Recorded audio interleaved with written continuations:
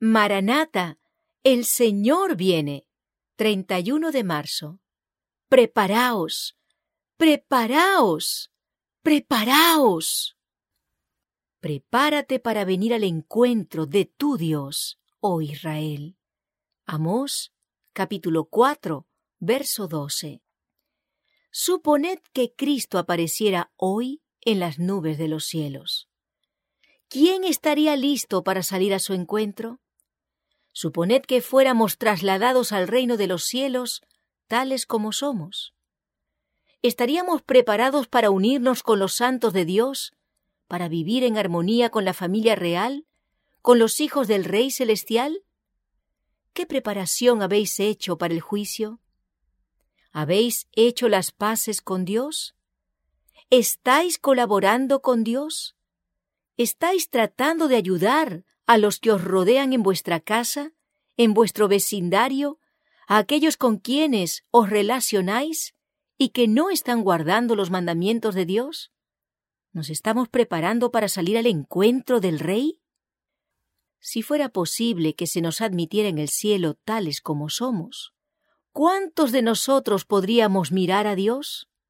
¿Cuántos de nosotros tenemos el vestido de boda? ¿Cuántos de nosotros estamos sin mancha, ni arruga, ni cosa semejante? ¿Cuántos de nosotros somos dignos de recibir la corona de vida? La vocación no hace al hombre. Solo serán dignos de recibir la corona de vida inmarcesible aquellos en cuyo interior se haya formado Cristo. Se me mostró al residuo en la tierra.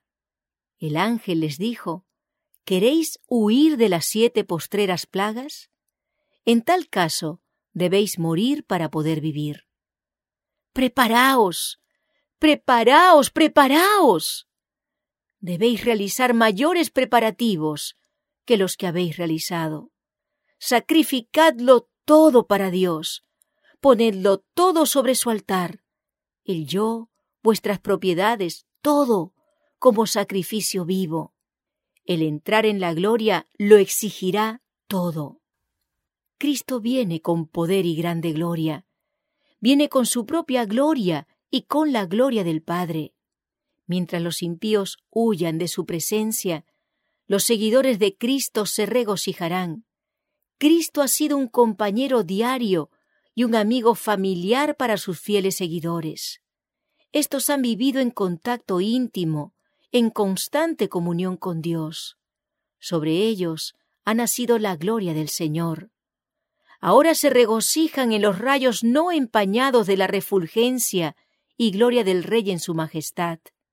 Están preparados para la comunión del cielo, pues tienen el cielo en sus corazones.